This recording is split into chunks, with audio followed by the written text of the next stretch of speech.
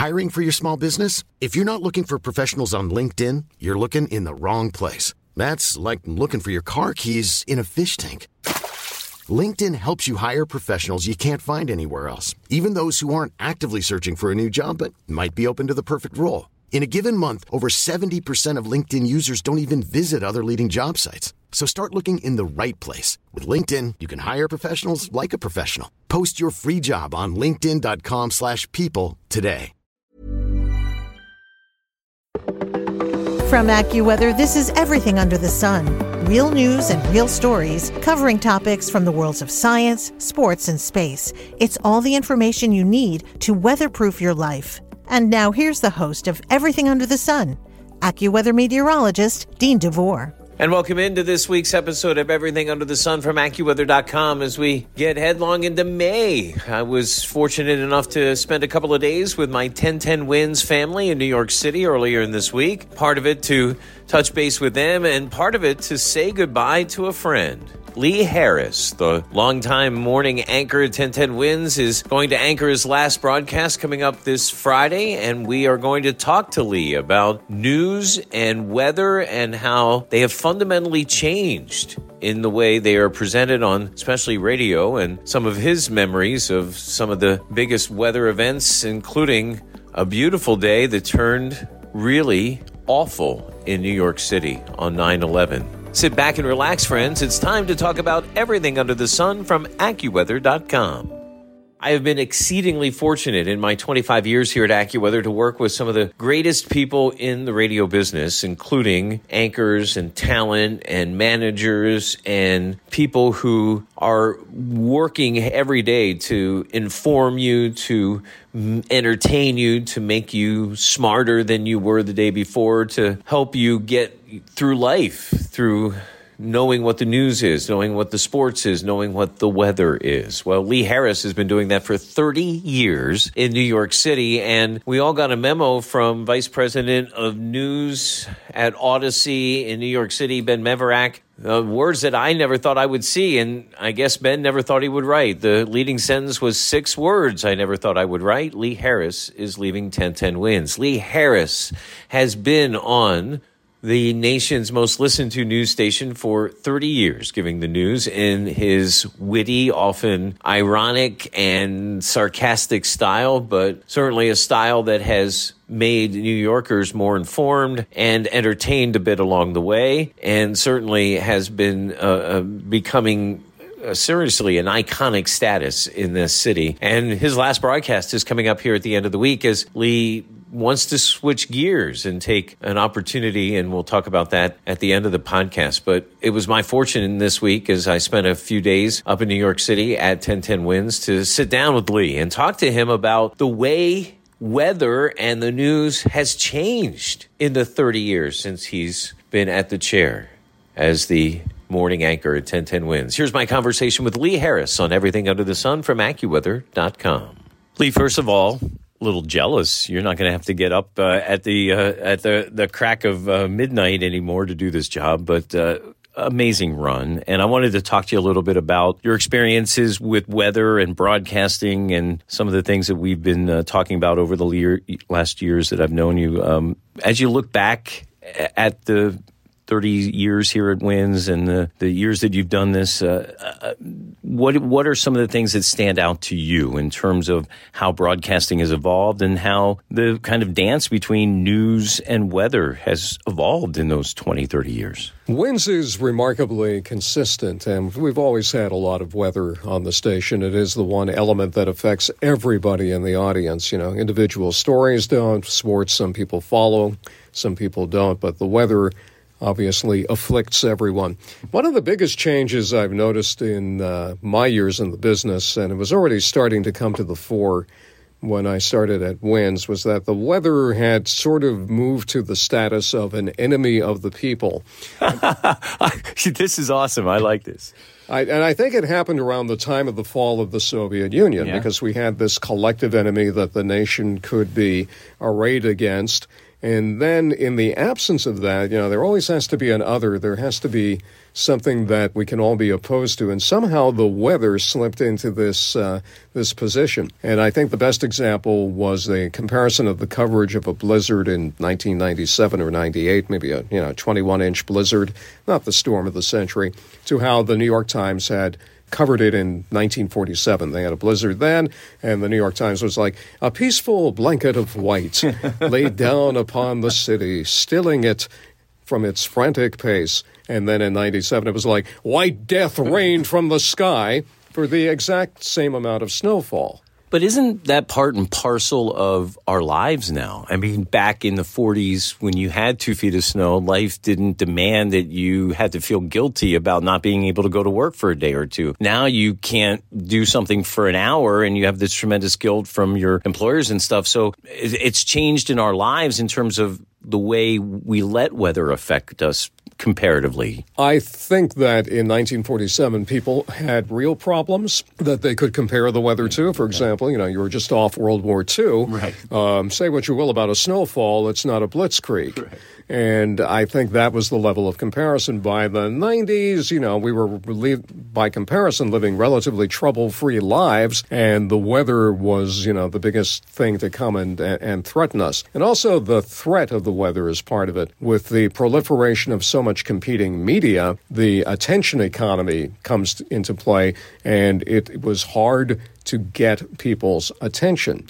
One thing that people are wired to do is to respond to threats. So if you move the weather from simply that thing that is going on outside when you walk out the door to the form of a threat, people pay more attention. And, we really here, and we're not alone, ramp up the coverage, particularly of blizzards, not to mention the, truly threatening kind of weather, but, blizzards, which are kind of routine in some regards. Yes, they can be life-threatening, but they're not a hurricane, they're not a tornado. What we have found is that the audience is much higher in the days leading up to the blizzard than it is during the actual blizzard. It's the anticipation, it's the unknown, it's the preparation that we have to do in response to this threat. And you and I have been involved in more than a few blizzards that were heavily promoted that then did not pan out, because the rule is always promote.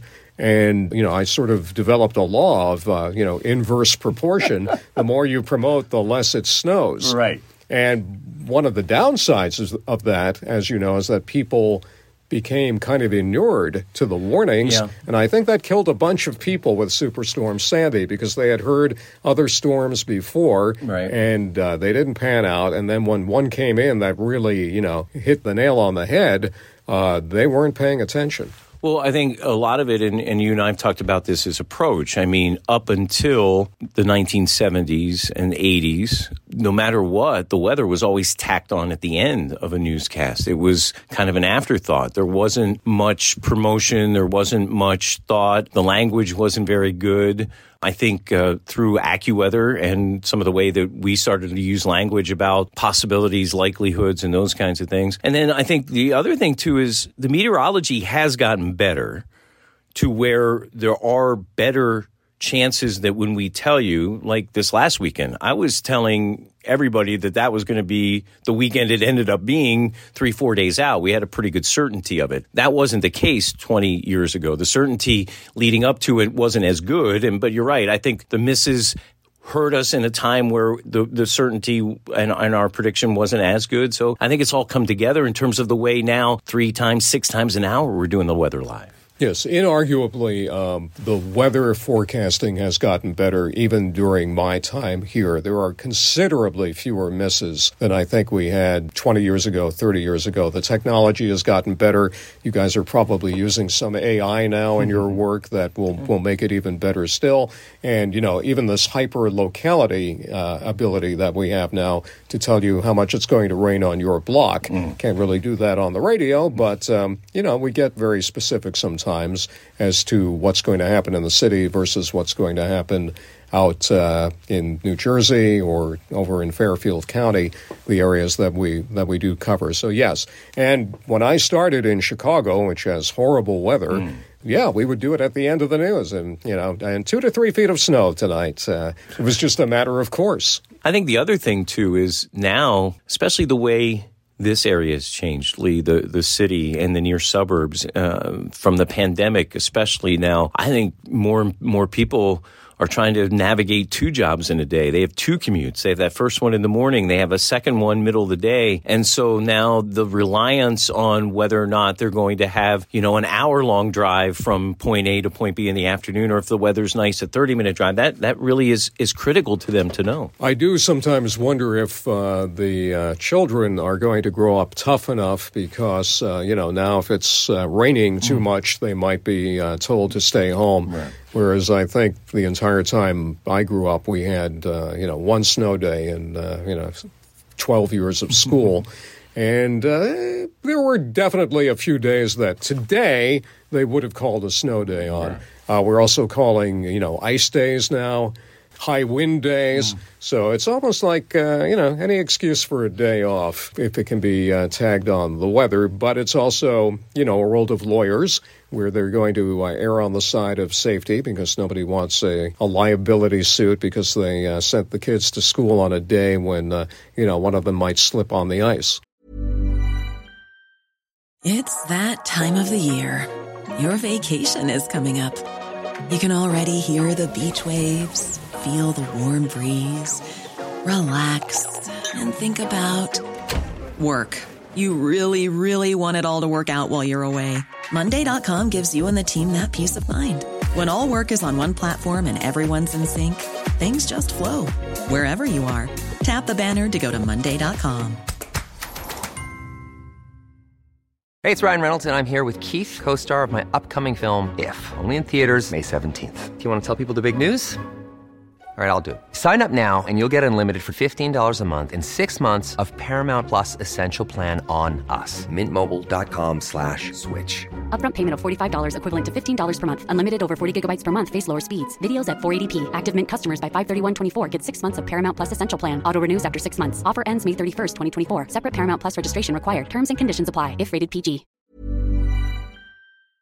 I think one of the things, too, that I wanted to highlight that I'm so impressed with you in your career is not only the ability to do the broadcasting, to write, to speak to us, to let us know what's going on in your style, but also in a way that was going to communicate and resonate with people. But I think what a lot of people don't understand is the amount of work that you put in to help those of us broadcast to do it well. A lot of the things that we use behind the scenes in terms of technology, Lee and his companies outside of this endeavor of being the broadcaster are things that we use and sometimes now in this industry are starting to take for granted. And that's been a labor of love. That's kept you kind of excited when maybe the broadcasting wasn't the most exciting thing. This was an exciting way for you to continue to hone your craft and be better at it. Yeah, one of the things I enjoyed was getting the latest weather forecast the moment you touch the button. It appears on my screen, and I think that kept us ahead of the competition. Much of the time, we just had that ability to go from what you learned to what I said, and I think that's been a great advantage.